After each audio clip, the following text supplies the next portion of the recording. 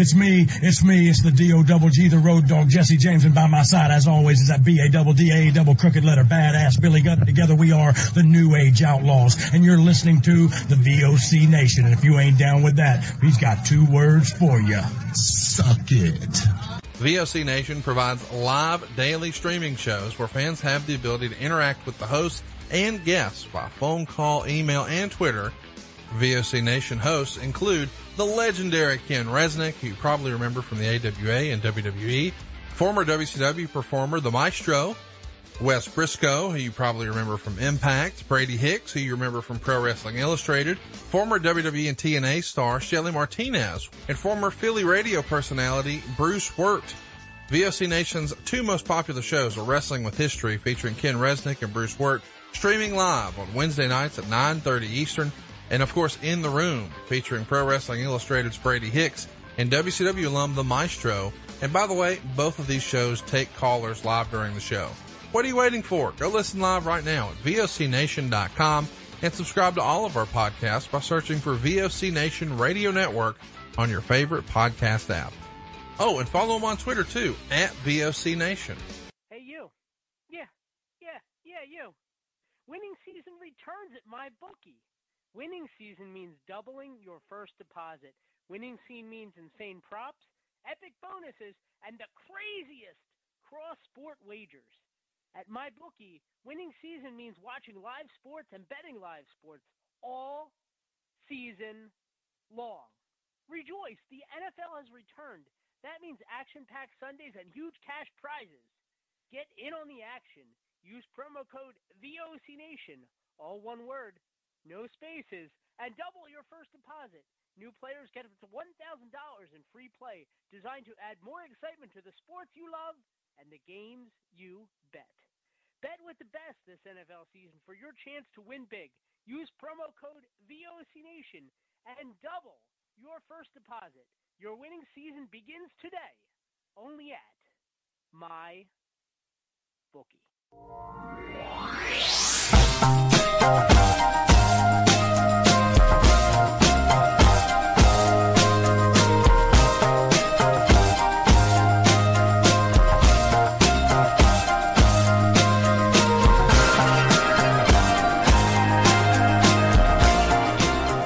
Good evening, everyone. Welcome to the Stadium Journey podcast. We are proud to be part of the VOC Nation Radio Network. And after you listen to the podcast tonight, or this afternoon if you're listening to us at a later date, visit our website, stadiumjourney.com. And don't forget to follow us on social media. We're on Facebook, Twitter, YouTube, and Instagram at Stadium Journey. And to find our podcast, simply search VOC Nation on whatever podcast search engine you use. You can find our library of video podcasts on Stadium Journey's YouTube channel. And as some of you may know, because you're there right now, we simulcast our podcast live at twitch.tv/danlaw83, Tuesdays at 8. And you can find links to every podcast we've ever recorded. We've got to be closing in on 100 by now. But anyway, they're all there on the Stadium Journey website. Just check under the podcast link on the menu. And don't forget, you can support our work, if you so choose, through our Patreon page. We have a new menu of rewards for supporters, including the possibility of joining us on a future podcast. That's worth any donation, I think. And let me take a minute to introduce our starting lineup. With me once again, as always, is Dave Cotney. Follow him at ProFan9. Mark Viquez could not be with us tonight. He's dealing with a family situation. Mark, our thoughts are out to you, and we'll talk to you again in 2 weeks. You can follow him at Ballpark Hunter. Follow our producer, Dan Calachico, at DanLaw83, and I am Paul Baker. You can follow me at PuckmanRI. And tonight, we are happy to be joined by the Director of Media Relations for the North Shore Navigators of the Futures Collegiate Baseball League, and also a writer for both the New England Baseball Journal and the New England Hockey Journal. I almost said Journey. I always do that. Joshua Cummins, excuse me. Joshua, welcome. Thanks for joining us. Thanks, Paul, for having me. I knew I was going to mess up your name. All week I've been saying there's no G in his name, But there you go. It took me, 5 seconds. So, Josh, do you want to let our listeners know where they can find you online and a little bit about what you do? Sure. So, like you mentioned, I'm a writer for New England Baseball Journal and Hockey Journal, kind of covering the whole scene, right from the company covers the pros and colleges, high schools, kind of you name it. There's some presence in the magazine to that space, whether it be on the baseball side or the hockey side, and as well, I'm the director of media relations for the North Shore Navigators, taking care of press releases, game notes, game stories, and just kind of the operations of the press box at Lynn, Massachusetts, Fraser Field. Lynn, the city of sin, for those of you who are not from the Boston area. So, Josh, we've been talking a lot recently, as probably everybody who deals with sports, about the coronavirus and how it affected everything this summer. Right. But you all in the Futures League managed to have a season. Almost a regular length season. You played about 40 games? Yeah, so the regular usual seasons are 56. So kind of like the minor league style with the travel every day, but it was basically it was the same type of season. There were 6 teams this year, and the season was 39 games instead. So just kind of pushed back about a month and played a couple weeks longer than usual. So pretty normal setup for everything that was going on, and really lucky to have that this year. So can you take our listeners through, if you can, from your perspective, the decision-making and the process that went in from, whoops, now we can't play, to, hey, you know what? Let's figure this out and let's make a season out of this. Right. So I'm not involved in the direct decision-making process. Obviously have some kind of get the information along the way as things transpire. And there was really never a point that it felt like it was going to be canceled. I feel like the all the way along, the mindset was to kind of wait and see what was going to happen, because it's hard to, of course, see what's going to happen in months down the line when kind of all this was going on in March and April. It was really a kind of wait and see what happens over the course of the next few months and see what could happen. Obviously, there were all kinds of different scenarios along the way as far as different cities and towns and what their rules were about opening parks and facilities and different things like that. So everyone in the league really worked together to see what each team would be able to do as far as that, and really lucky over the course of the season as far as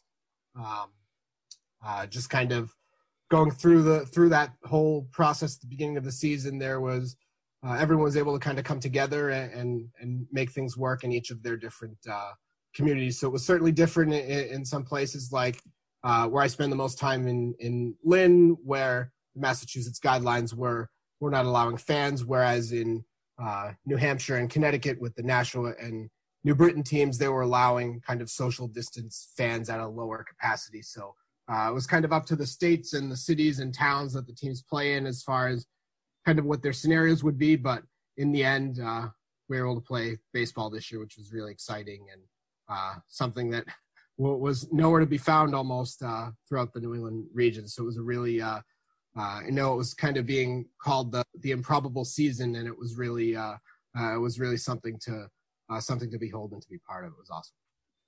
Yeah, you guys were the only game in town up in this part of the country, and I was very glad that, very appreciative that you were able to make a season go of it, because I got to actually go to a few games.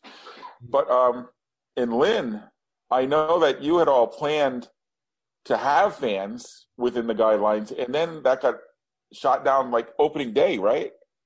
Yeah, it was the day before opening day is when the, I guess, guidelines were reviewed or redistributed, I guess, or edited, I guess you would say. Yeah, and it definitely was unexpected. The day before opening day, there were all plans. Everything was kind of marked out as far as social distancing and lines to mark people to sit and to walk through the concourse. But yeah, the day before opening day, kind of things changed in the state of Massachusetts, and that's how we had to do it at Fraser as far as this summer. But like I said, that was something that it was up to the state and the cities and towns, and that's kind of how it went for the Navigators and other Massachusetts. Right. And I know Brockton had kind of the same situation because they've got a brew pub actually attached to Campanelli Stadium. Right. And so they thought they had a solution figured out because, like you said, Massachusetts guidelines allowed for some outdoor dining, I think, maybe 50 people or less. So Brockton said, okay, we can have 50 people a game here in our outdoor area next to the brew pub. But then after a couple of games, the same thing. No fans there. But at other places, for example, I was able to catch the other 4 teams play. I mean, one team was in New Hampshire, one was in Connecticut, but the 2 other Massachusetts teams allowed fans. Do you have any insight as to why that happened? So those were, as far as I know, the kind of the way it was explained is that those are public parks. So you're able to, people are able to go into a public park without it being against the rules. So that's the way that I saw. I was only at actually Westfield very early in the season and Worcester very late in the season, so I didn't have a lot of experience at those 2 places, but they're more public facilities, so that's how that rule worked. Okay, and yeah, Worcester was another really incredible story this summer because they, right. like you were saying about for the Navigators, it was a last-second change of plans. They got locked out of their stadium just about a week before the season started. They had to find a whole new place to play. What? Yeah. The Bravehearts generally play on the campus of Holy Cross.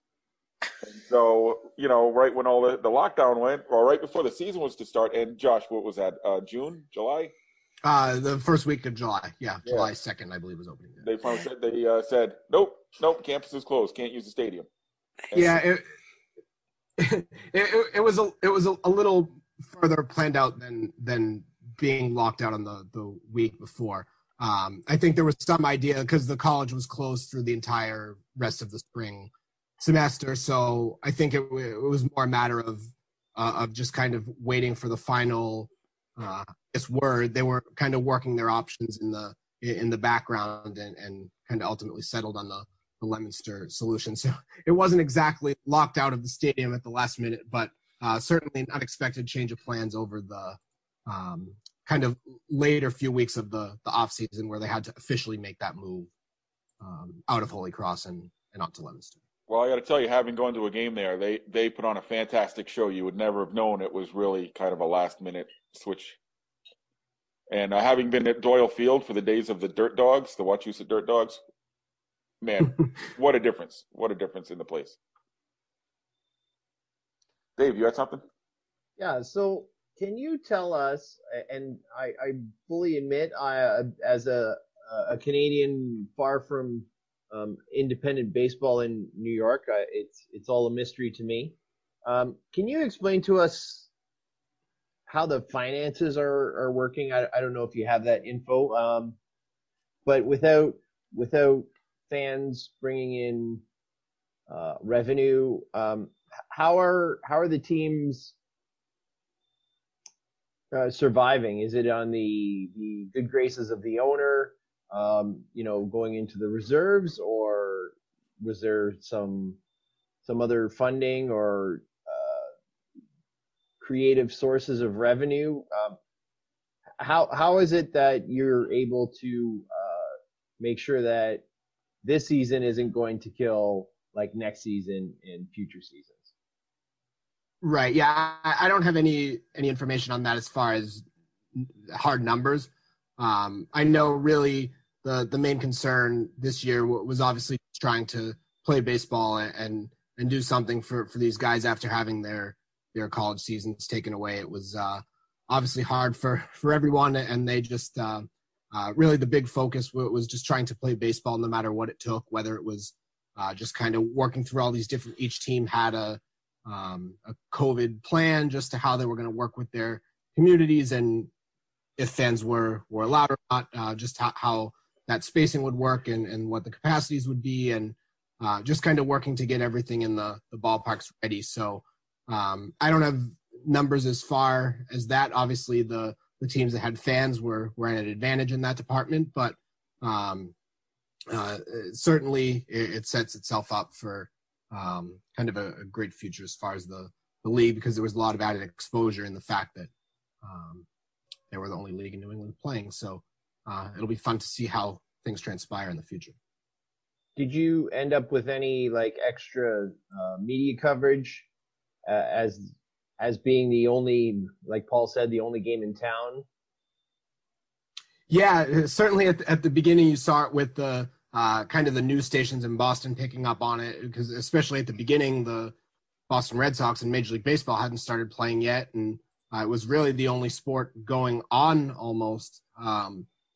So yeah, you definitely saw it with the kind of the Boston stations, and even just the local news in some of the towns. I know the things changed with speaking in Lynn, things kind of changed with the kind of printing schedule with the newspaper, so they weren't able to do things maybe at night that they would with the games, but kind of just able to do some different features and things like that. So there was definitely outside of the regular papers that cover those specific teams and local news here on the North Shore, it was definitely you could definitely see an added focus, articles in the Boston Globe and the Herald and all kinds of different publications. So it was definitely well picked up by the local media because there wasn't a whole lot going on.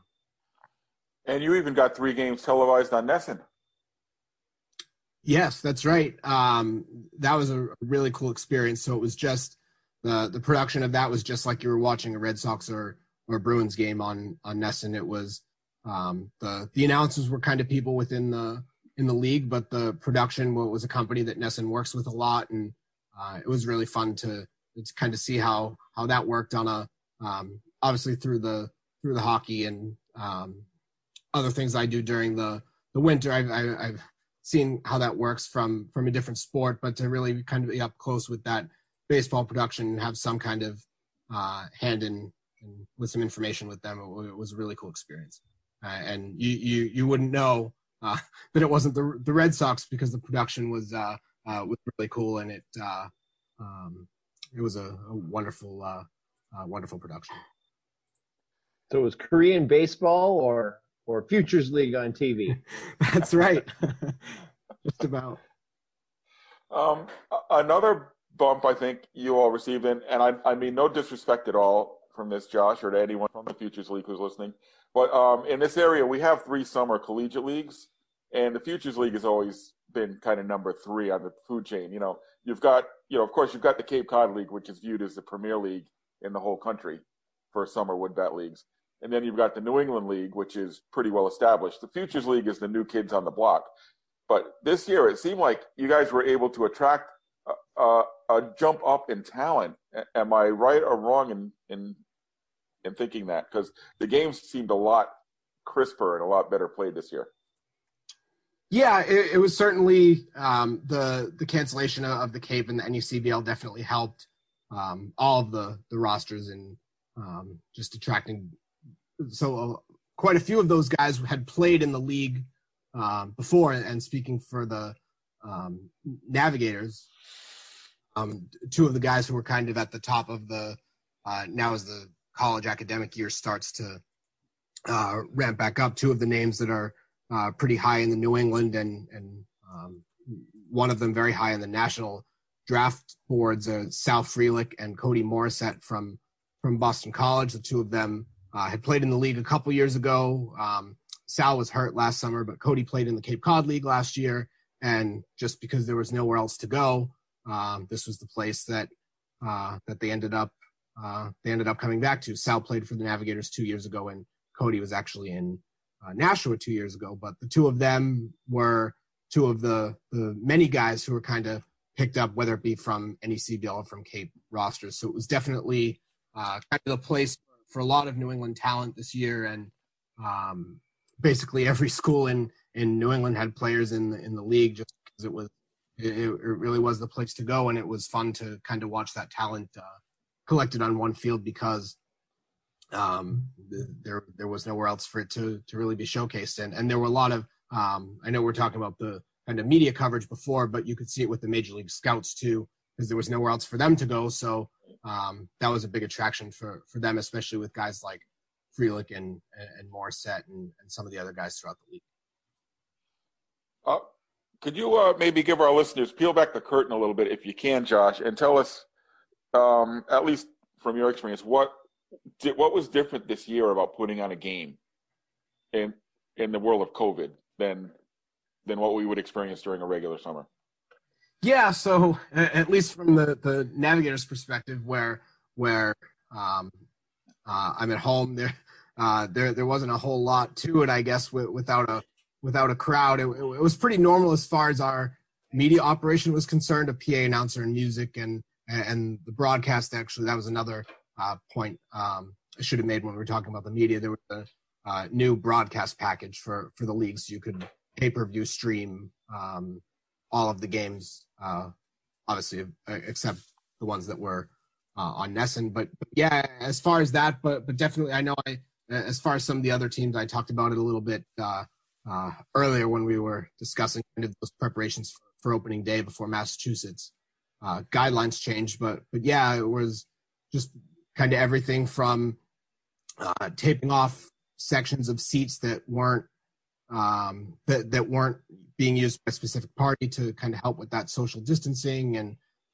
kind of markings in the lines for concession stands at the parks that had that regular crowd, and just all kinds of different things like that are kind of becoming part of that quote new normal that we're seeing kind of everywhere. And it was really just kind of taking some of those things that have been changing in other parts of kind of the world here and kind of taking it to the ballpark. So it was really nothing totally unexpected or totally different from other kind of aspects of what's going on, but just kind of taken to the ballpark and of course making sure that people are wearing masks when they're not in their kind of distance in their seats was kind of the norm throughout the course of the park. I guess that was maybe the one thing that was consistent throughout everywhere, is just that mask wearing. And like I said, certainly nothing unexpected from what's kind of become that new normal, or whatever term you like to use.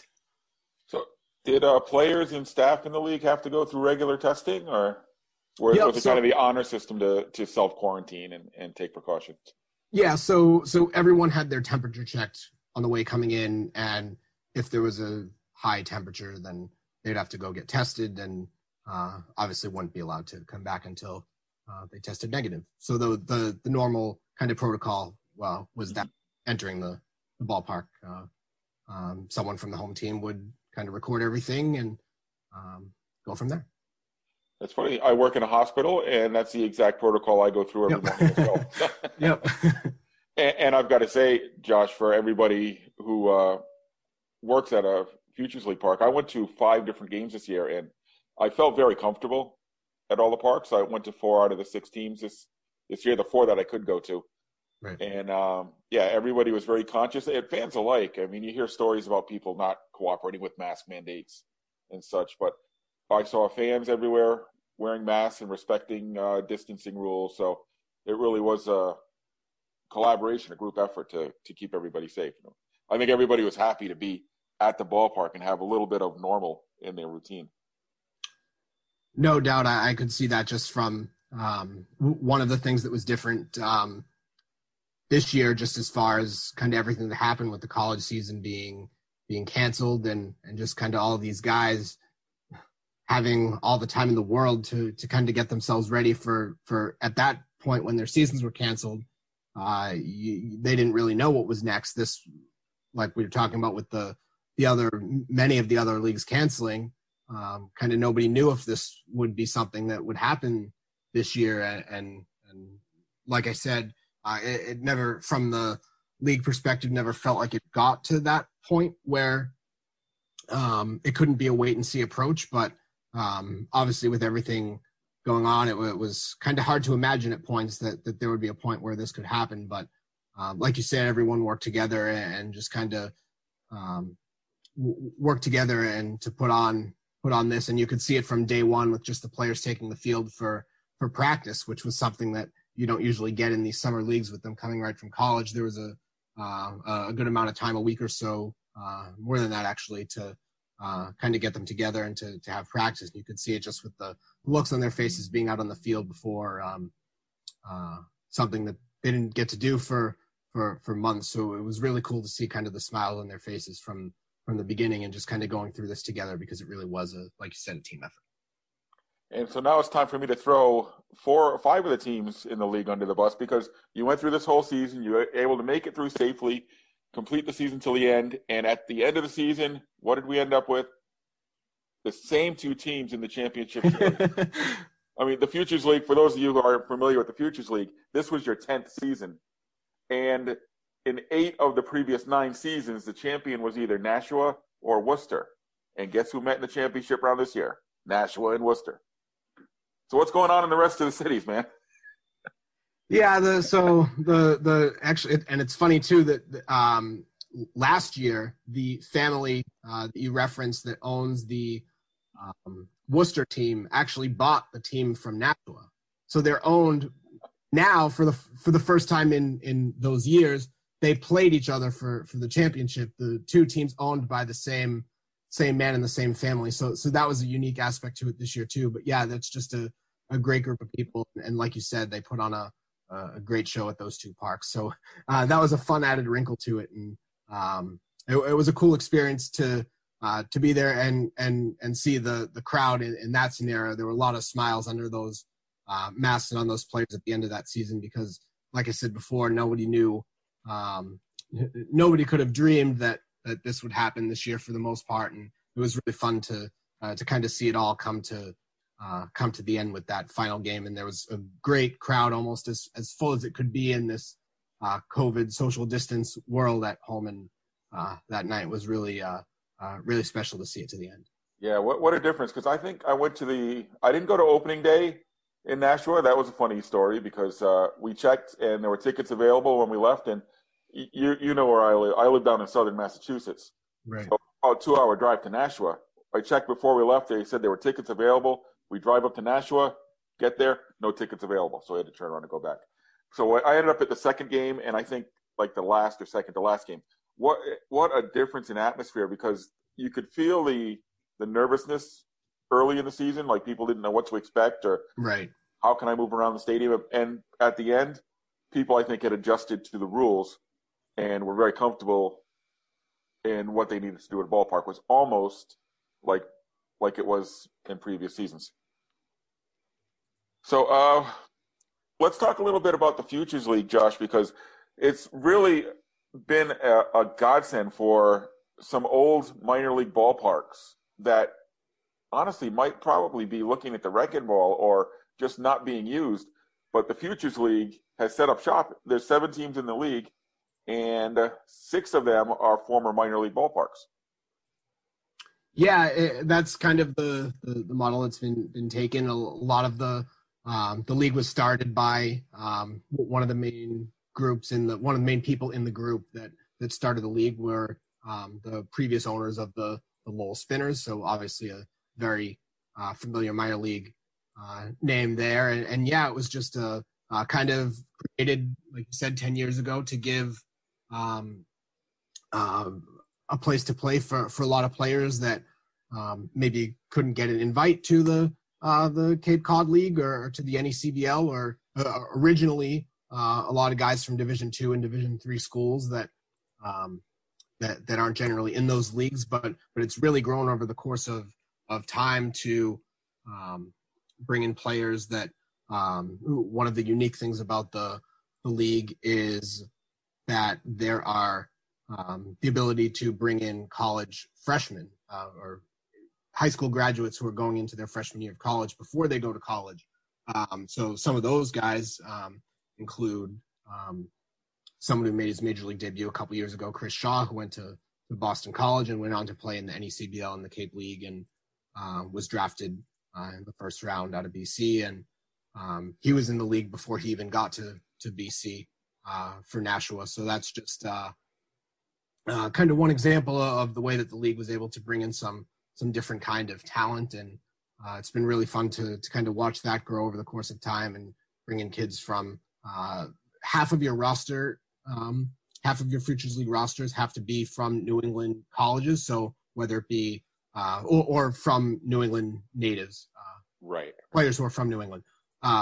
So whether they're from Massachusetts and go to somewhere like Vanderbilt, there's been a few examples of that over the course of the history, and then, like I said, guys from BC, Northeastern, UMass Lowell, schools in Connecticut have a lot of representation on the team in New Britain and the team that had previously been in Bristol. So definitely kind of dots the New England landscape, Division I, II, Division III, and it's kind of really fun to see that collection of talent. And this is the case in all three of the leagues in New England, but certainly in the NECBL and in the Futures League, where there's kind of that mix of divisions and schools, and it is really something pretty unique and to be part of. I know a lot of guys who've gone through these experiences in all three of these leagues. It's kind of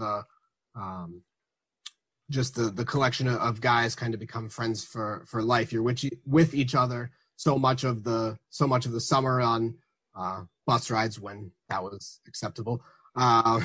Yeah, those road trips to Martha's Vineyard were something, huh? Yeah, really something. Although not quite bad coming from this area of the country, because you just kind of slide down the east coast of Massachusetts. It doesn't take too terribly long. But yeah, you kind of gain friends for life from those bus or, like you mentioned, boat trips. So really a really fun experience to be in New England. And obviously there are other leagues throughout the country, but kind of this New England region with the three of them kind of intermingled with one another. It's really a special thing to be a part of. Yeah, it was great this summer to, like, as batters come up to the plate, they announce their schools where they're from. So like you said, you would hear like so-and-so from Duke, so-and-so from Vanderbilt, and then so-and-so from Salem State. Right. It was just, you had a great mix of local connections in different ways. Dave, you had a question? Yeah. So for the layperson, who would Joe Average know that has sort of come through either North Shore or maybe the league broader, who's gone on to, bigger things in the majors? Who would we know?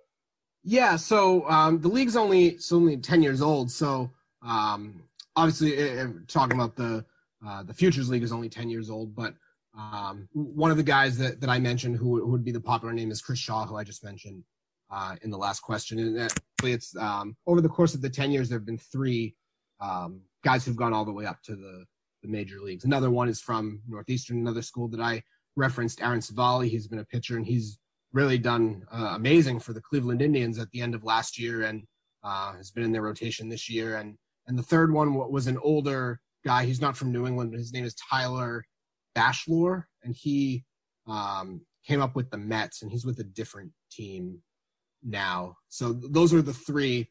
For the New Englanders, Shaw and Savali are certainly the big names coming from two of the bigger schools in right near Boston. And so those are definitely the three that have advanced to Major League Baseball. But you certainly see others in the other two leagues around as well. But as far as the Futures League, those are the three that have gone all the way to the show. I know for a while the Futures League slogan was "Who will be first?" It was even on your balls, on the baseballs. So I don't know what the slogan is now that three players have made it all the way to the MLB. Yeah. So Josh, where the Navigators play, it's a historic field in its own right, Frazier Field. And having visited there several times, I've talked about it on the show. But do you want to give our listeners a little insider's story about the history of Frazier Field, what makes it so special?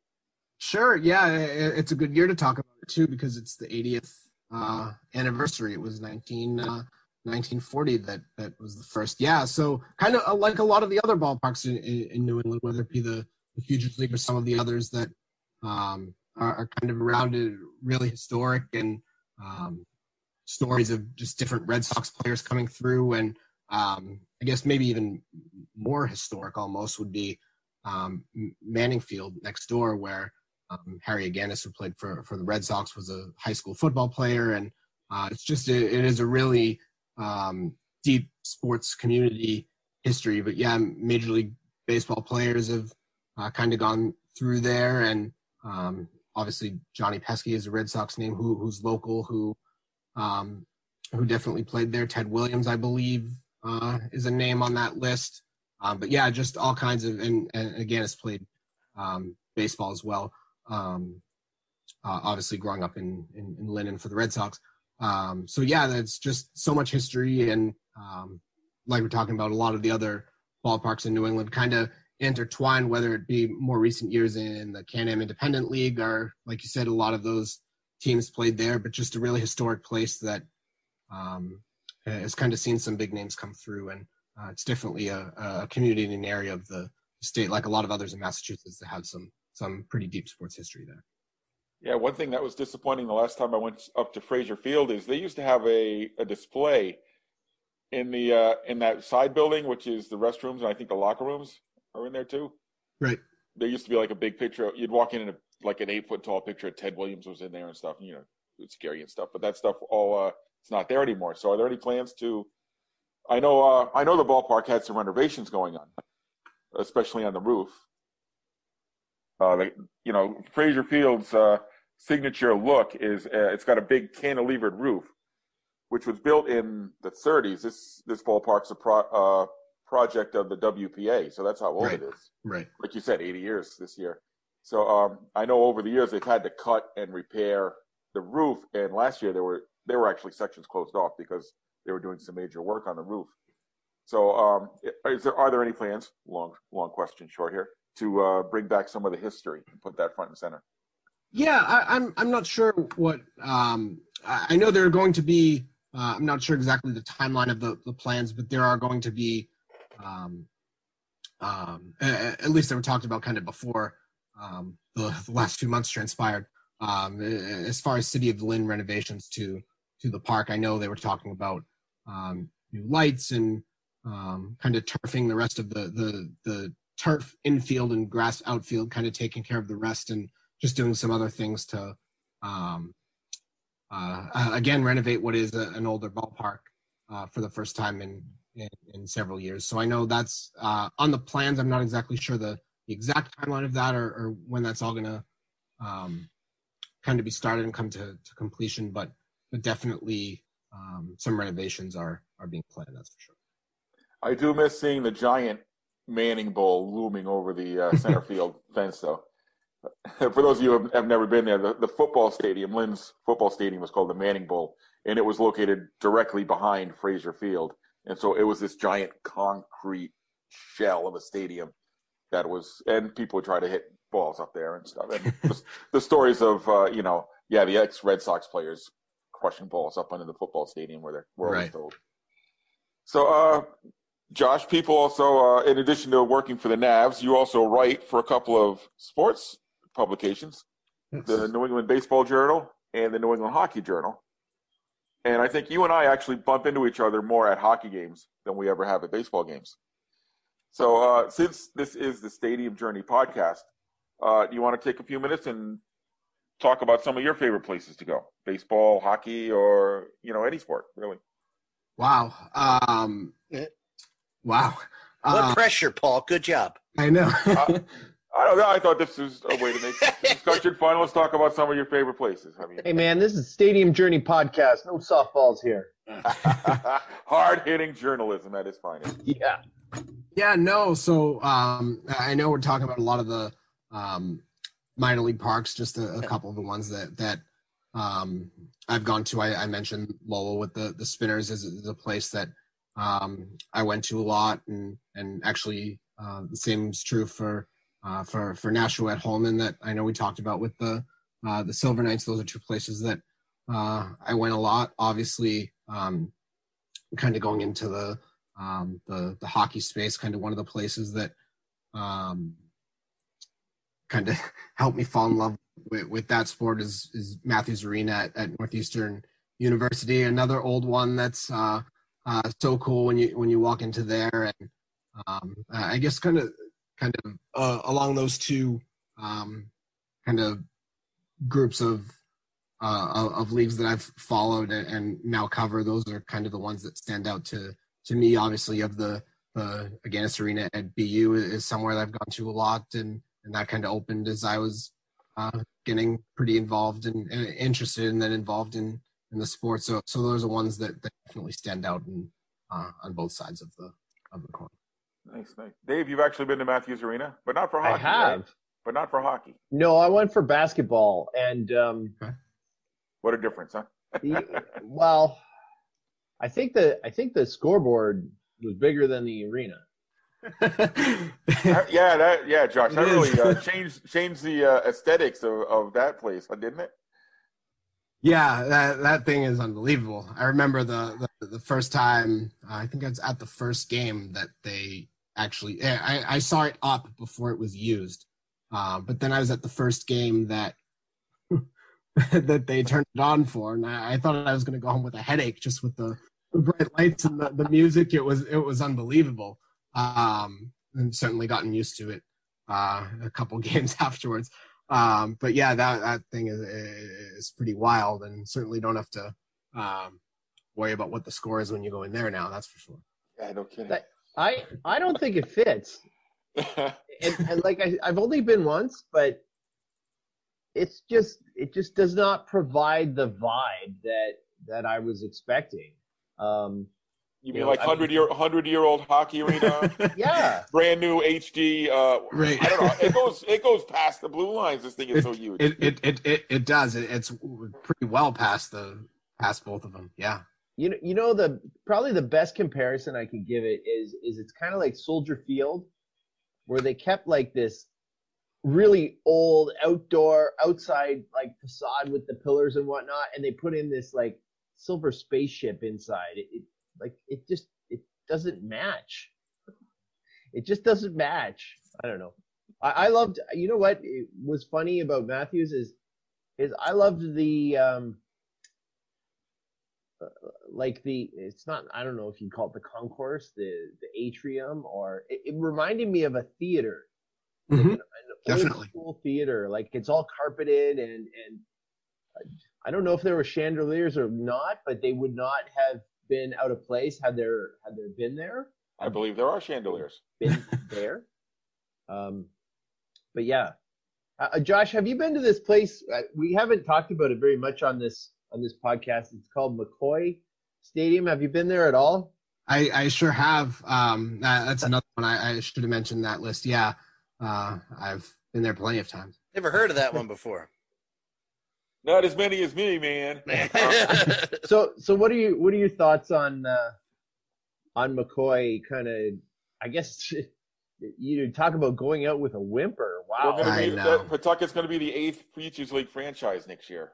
Oh yeah, it's really sad as someone who kind of grew up in this area. Obviously, it's a little further away from me, but yeah, it is somewhere I definitely went to, and it was such a shame to see kind of what happened with this year, especially with just not getting its goodbye for the kind of the special year. It was really another place. We talk about places with history. My goodness, that's certainly another one. It was definitely it's definitely going to be bittersweet to see that one go, because certainly so much history there, and to kind of not get that goodbye is definitely tough. Paul, Paul and Josh, I don't know when they're taking McCoy Stadium or if they're taking McCoy Stadium down. Do you think they'll try to make a make-good game in that, or is that done? Well, I'm going to take this one. They were supposed to announce their plans. The city of Pawtucket was supposed to announce last year, because the city actually owns the ballpark. Right. I didn't know that. Oh, no, the state actually owns it, not the city. Oh, okay. But they were going to announce what their plans were, and in my mind, the final 6, they put out a list of 6 places. There were 2 baseball teams, there was 2 soccer teams, and then a couple of really goofy ideas that wanted to turn it into mixed use. One wanted to turn it into like a arcade or something. I don't know. You have my attention. But they never announced it, and this is almost a year ago now, which makes me think that they were holding out hope to play baseball there. Will the Paw Sox play there again? No. Gotcha. But yeah, Josh, that led me to one question I wanted to ask, and I forgot to earlier. With the Bravehearts, the Woo Sox are opening up their $100 million baseball park next year. Can Worcester still support the Bravehearts with the Woo Sox there? Yeah, it definitely, definitely a question that's been brought up a lot over the course of the last, 2 or 3 years that kind of the announcement's been made. It's definitely two different styles, that's for sure. One's obviously the brand of the Red Sox, so that's there, and certainly going to be a presence. But like all of these summer collegiate teams, it's just such a different vibe. You're dealing with. We were talking about the local players, with the fact that you're watching a player from BC and from Vanderbilt or somewhere like that next to the player from your local Division II or Division III school. It's something that in the minor leagues you don't get that kind of local flavor, local atmosphere where everyone in the stands is friends with somebody.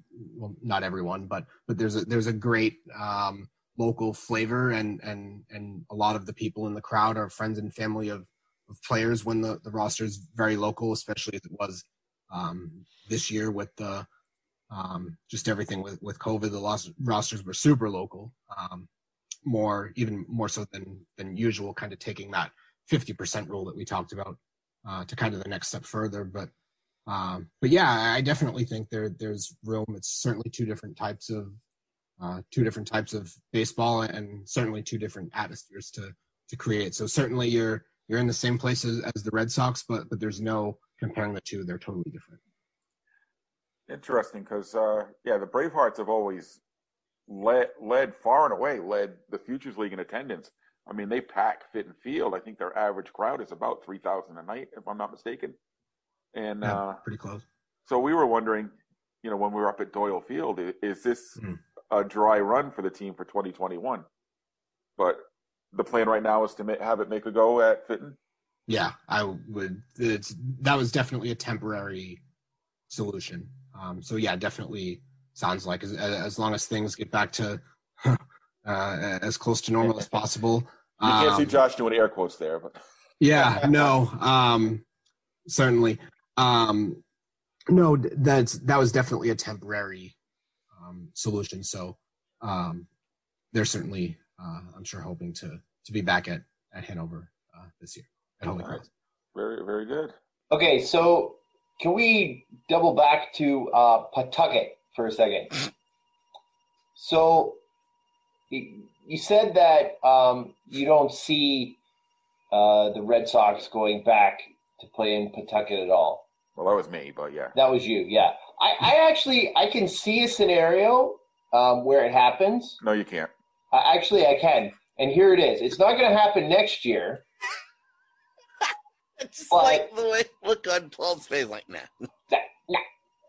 He's got that old man face. I'm not letting go. Yeah. But can't you see it happening? Like once the attendance sort of, I mean, it's not going to bottom out, but it sort of flattens out. Like they think of the money they can make by going to Pawtucket for one day on like a Wednesday, and they can sell the joint out as the big farewell that they never had. Obviously not next year in the first year, but maybe in the second year or in the third year. That's what I was leading towards earlier, but they no-sold me. They both did. Josh and Paul were like, no. Nah. No. I only say that because I think of well, never mind. Different situation.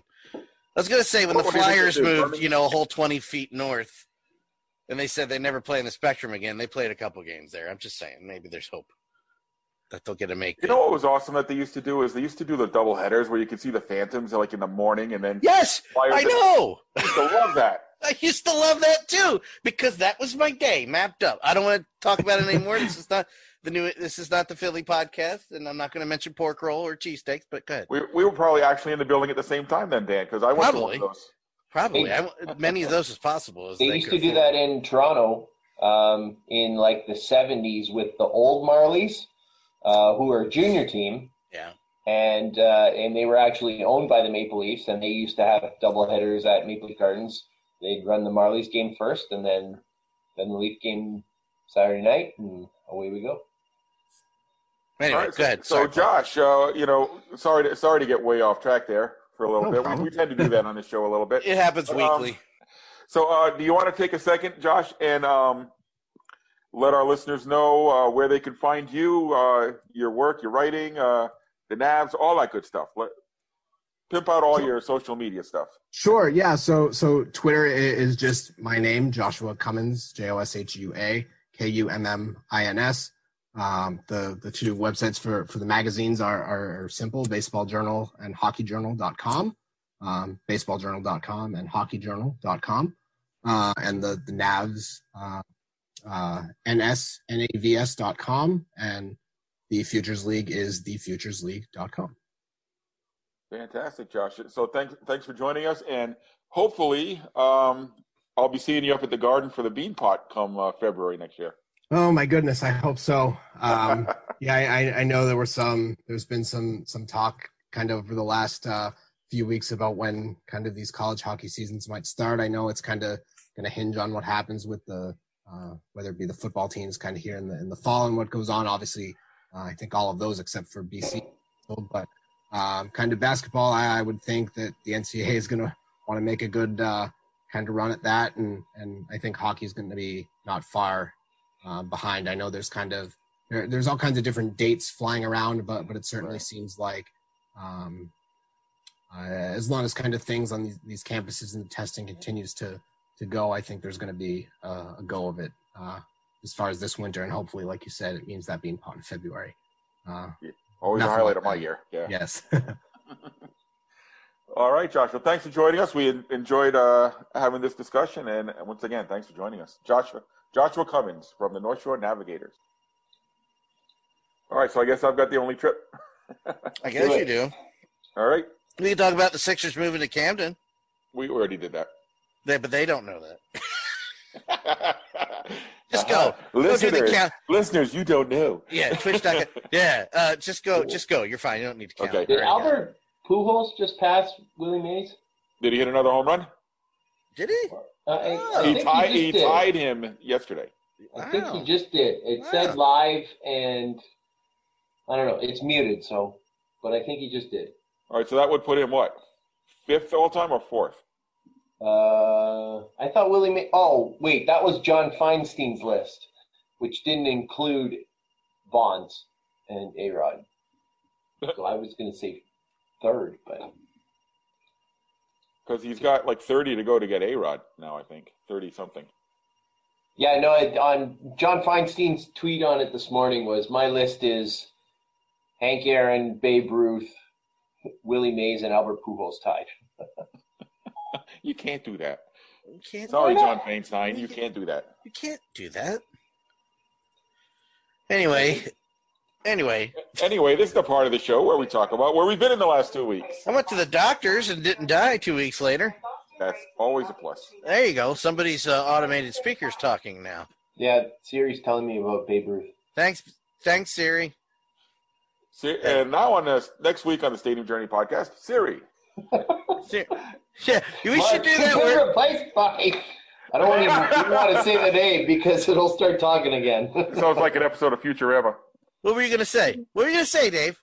I was going to say the S word that would make my iPad start talking again, but I don't want to say that. Yeah, don't say that. What, Sixers? No. Hey, Sixers. You could change Siri's name if you wanted to, couldn't you? Yeah, you could say, hey, I won't say. I can't. So one time we were streaming Fortnite, and we were talking about the weather between rounds, and I said, okay, rhymes with schmoogle.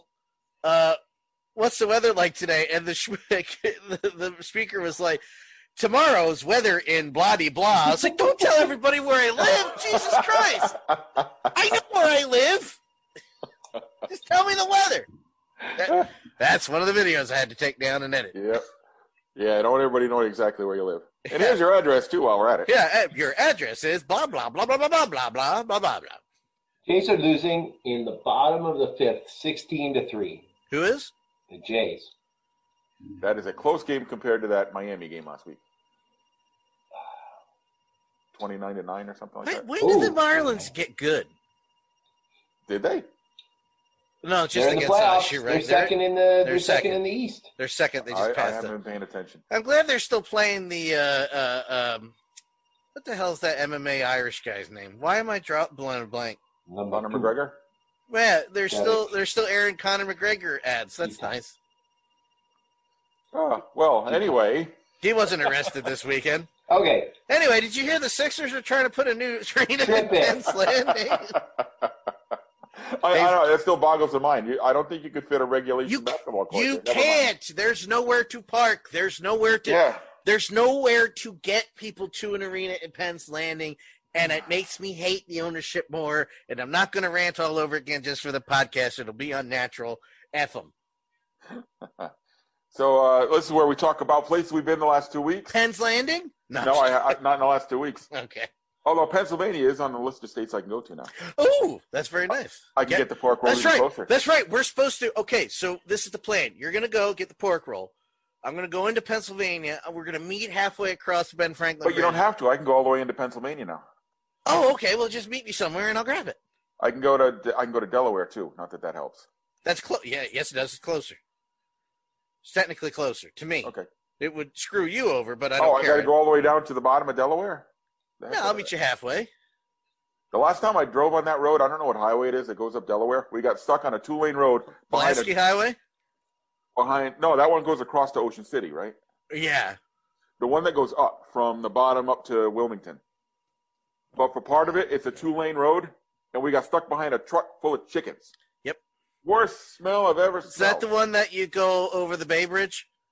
Yeah, if you keep going. Yeah, I forget the number, actually. Yeah. I call it long pain in the ass. Yeah, that's what it was, especially behind a chicken truck. Yeah. But we'll meet there at the side of the Valero gas station when it turns into Main, and I'll get my pork roll and I'll go home. All right. There's a Waffle House there, so we can have lunch. We can have a waffle. Right. We don't have Waffle Houses up here. You're better off. Not up here either. They're overrated. I'll say it. Waffle House is overrated. Better than Denny's, which is what we got instead. That's not Waffle House is really kind of sketchy looking. You take that back, Paul. How dare you? Do you have any... Okay, here, you want a story? Here, this will pad the podcast down. My baby teeth used to get stuck on the teeth coming in. Right? Because the roots were too big. And you were 32 at the time. I was 34. This was 2 years ago. No, I like 6, 7, and 8. So my stepmother devised a plan. She figured this out once. That if she took me to Denny's and I got a corn dog, it would rip that sucker right out. So anytime I'm not kidding. My tooth's loose. Let's go to Denny's. Yeah. Two of the teeth that would come out. She goes, just eat the corn dog. Trust me. Pop. One of the bites, that sucker beyond gone, out. The third one got lost inside of she had an 88 Mazda 626, and dude, I was a pansy when it came to my teeth, right? This thing was barely hanging on by a root. This one, I think. She tricked me, this evil woman. She goes, I just want to look at it. Come here. Wham! Rips it out. And because I panicked, it went like I went like this because she pulled. And it was barely in there. In slow motion, we watched that thing fly in the air and fall into the emergency e-brake into the bottom of the car. Disappeared. Never came back. Tooth Fairy found it, though. In the Denny's parking lot. I have very fun memories of Denny's. Watch yourself. So what would you do if you needed a root canal? Like Bob Evans or... Yeah. I was thinking Silver Diner, Bob Evans. Yeah, that's very good, Dave. That's very good. I'm gonna mark that. Man, you guys need like healthcare down there. I got the healthcare. I wouldn't let anybody touch my teeth. They'd be like, "Will you just stop it, you pansy?" Come on. Was it an hour 18 in? All right. Where were we? Oh, yes. Visits. God, for God's sakes, please. I went to Palisades Credit Union Ballpark, home of the Rockland Boulders. And I don't even know how to say the name of the city. What words did you just say? Ramapo, New York. It's usually the home of the Rockland Boulders of the Frontier League. Oh. But this year it hosted one of those pop-up leagues, the All-American Baseball Challenge. So Pam and I decided, you know what? If we don't go this weekend, we're not going to see another game in person this year. So we went. We took the 3-hour ride and checked out Palisades Credit Union Ballpark. There was a crowd of about 200 people there, and the place seats about 5,000. Now, this is one of the nicest ballparks, nicest independent ballparks in the Northeast. Now, when you go to the American Association, they've got really nice ballparks and stuff. Out east, most of the independent ballparks are pretty crappy, I'll be honest with you. But Rockland is nice. It was different with just 200 people there, and it was different with not all the stuff open, but it was nice to be at a ballpark, and I know it was my last baseball game of the year, that's for sure, unless something happens and I get to go to the World Series. That's not for you guys. In Texas? Yeah. Yeah, you going to Texas? World Series is in Texas, so if you're going, that's where you got to go. So I got to go, and then I got to stay there for a while, I guess. Is Texas on the list? Yeah, Texas is probably on the list. Yeah, oh, yeah. Oh, that's miles offsides, dude. They're pulling that goal back. Sorry, live. Is there ever a moment when you're going to these games where you're like, it feels normal? Or do you always get that shroud of, oh, man, this sucks? What do you mean, like because of all the COVID stuff? Masks and lack of people. And yeah, it's just not the same. But you know what? I'll be honest with you. I'm a curmudgeon, so I don't mind having a whole section of seats to myself. Oh, yeah, being able to spread out, put my feet up, and nobody in front of me, no kids running around. Yeah, absolutely. I like it that way, and people bring their dogs in, and it's normal, and it's cool. I was thinking about this while we're doing our interview with Josh, and, lightening up a little bit. Yes, I know there's a pandemic, but at this point, if sports leagues are trying to do it right and try to get games in, I'm not going to argue about it because I frankly want to see it at this point. If they could do it safe and not hurt anybody, I'm all in. There's the key. Yeah. No, I agree. But from what I've seen, NHL, less so the MLB, like not at all. But NHL is, because I thought about it the other day, like, what are they going to do about next season? I'm like, I'm not even going to think about it. I'm just going to enjoy this while it lasts. Not my problem. It's going off without a hitch right now. What's the big deal? Yeah, there is it. Really? It goes back to what Paul Rudd said. Did you see that Paul Rudd wear mask video? If you haven't, look it up. It's very funny. At one point he goes, it's preventable. Just wear a mask. It's like, thank you. So I guess on that note, in a show about the coronavirus, we'll end with the coronavirus. And Paul the Sixers are trying to put an arena in. I'm sorry. So, hey, everyone who stuck with us through this ramble at the end here, I want to thank you all for tuning in. There's still a few people watching. Nice. They are dedicated, man. Hats off to you. Thank you. Amy. This last half hour made no sense, but that's all right. It was still fun. It was concise. Sixers, Red Sox, outro. There you go. Not hard. All right, so let me do my damn outro. I'm Paul Baker. Follow me at See you later, guys. Thanks, Josh Cummings, for joining us tonight. Dan, where can our listeners follow you? I don't know. If they don't already know, where can they follow you? Dan Law 83, for Christ's sake, please.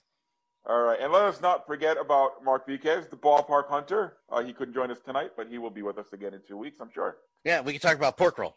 Yeah. Dave, where can our listeners follow you online? So follow me at ProFan9. Paul Baker got me onto this one. Game misconduct. Oh, my gosh. I'm glad you're done with it. I'm glad you're done with it, Dave. Last time I talked about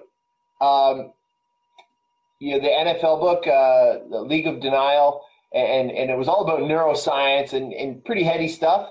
Oh, my gosh, that was easy compared to trying to follow all of the stuff this dude was into. What did I say? Oh, my gosh, Alan Eagleson. What did I call him on your everything? What did I call him on your Facebook post? I said, oh, that. What did I say?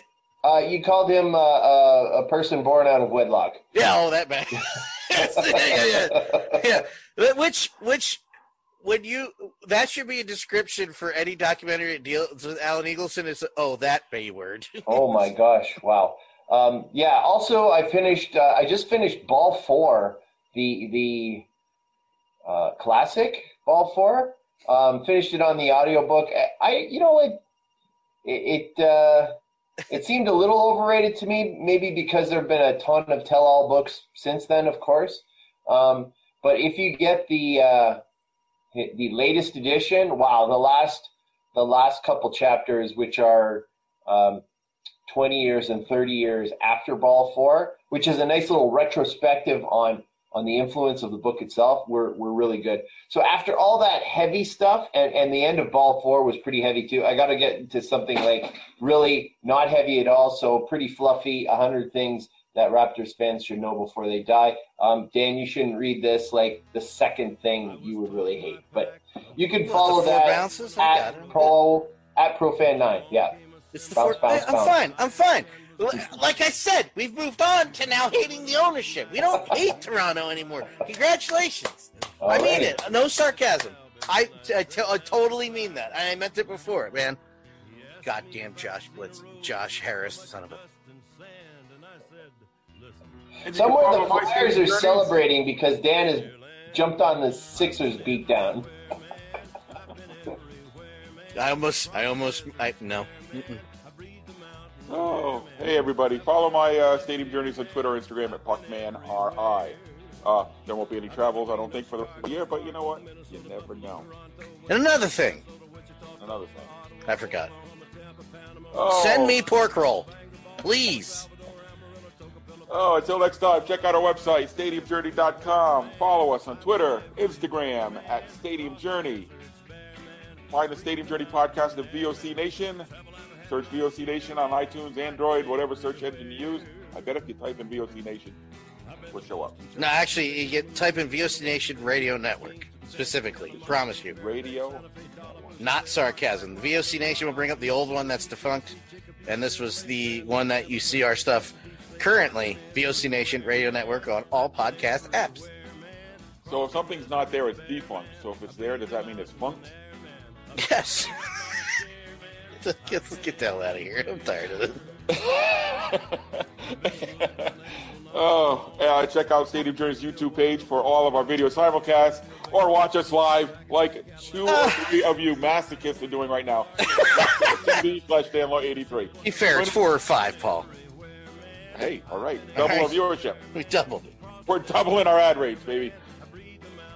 Join us again in 2 weeks right here when we talk about, well, something. No, lacrosse? No, that's in a month. That's 2 shows away. We're going to talk about the Sixers putting an arena in Penn's Landing. All right, that'll last an hour.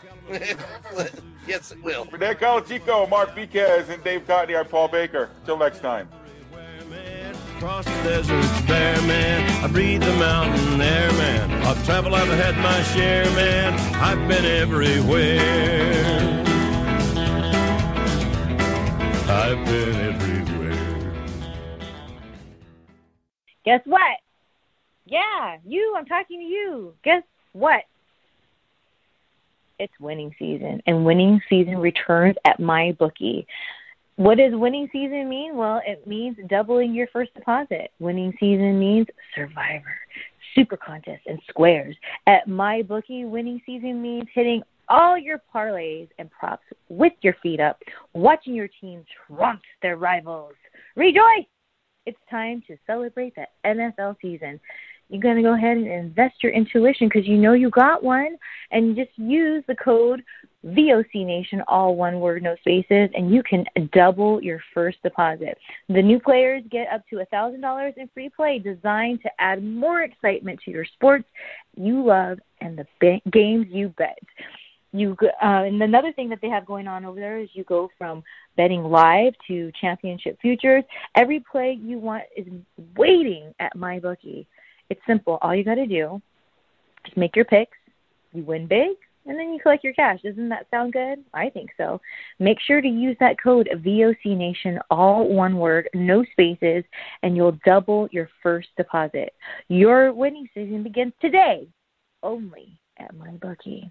Hey, this is Total Package, Lex Luger, and you're listening to the VOC Nation. Don't miss out. Check out In the Room every Tuesday night at 9. Listen in. Pro Wrestling Illustrated's Brady Hicks, former WCW star Stro Maestro, Kathy Fitz, Matt Grimm. And you and Ray are there too, right, Ray? We sure are, and we've got great guests like Lex Luger, AJ Styles, Haku, and more. It's a heck of a party. Plus, I didn't get thrown off buildings. And didn't get pregnant. I didn't get pregnant either. Sometimes I think it gets so ridiculous. We were getting into like snuff film territory there. In the Room. 9 p.m. Eastern on VOC Nation. Wrestling with History, the voice of choice, and Killer Ken Resnick. When I die, they're going to open me up and find about 2,000 undigested Northwest Airline cheese omelets. Mr. Chris Cruz, what's going on? Jesus, how did I get roped into this?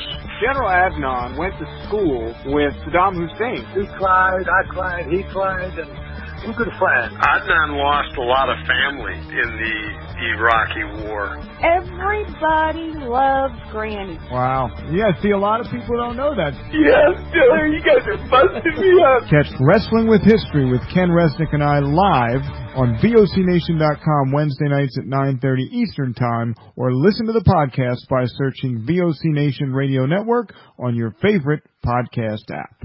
Stadium Journey, the worldwide leader in stadium reviews for the traveling sports fan, is proud to present the Stadium Journey podcast on VOC Nation. Join us as we talk with prominent figures from around the sports world to discuss issues pertaining to sports travel and stadiums around the globe. New episodes air on VOC Nation Wednesdays at 6 p.m. Join Paul Baker, Dave Cotney, Mark Viquez, Dan Calachico, and guests from throughout the sports world on the Stadium Journey podcast on VOC Nation. Each and every Thursday night, check it out, WCW star Stro Maestro takes you on a journey. It's WCW Retro. Talking old school match of the week, talking dream matches, taking your calls and looking back on an incredible career of acting, entertaining, and wrestling. Check it out, VOCNation.com, WCW Retro. Be sure to call in Thursday nights, 9 Eastern, on the VOC Nation Radio Network. Yo, this is Jerry Steigers of the Nasty Boys. Yeah, Brian Knobs here. You getting ready to get nasty? Well, listen to the VOC Nation, baby, because it's about to get nasty all around and up in this mother. Get ready. Nasty Sensation is coming at you. The worldwide leader in entertainment. This is the VOC Nation Radio Network.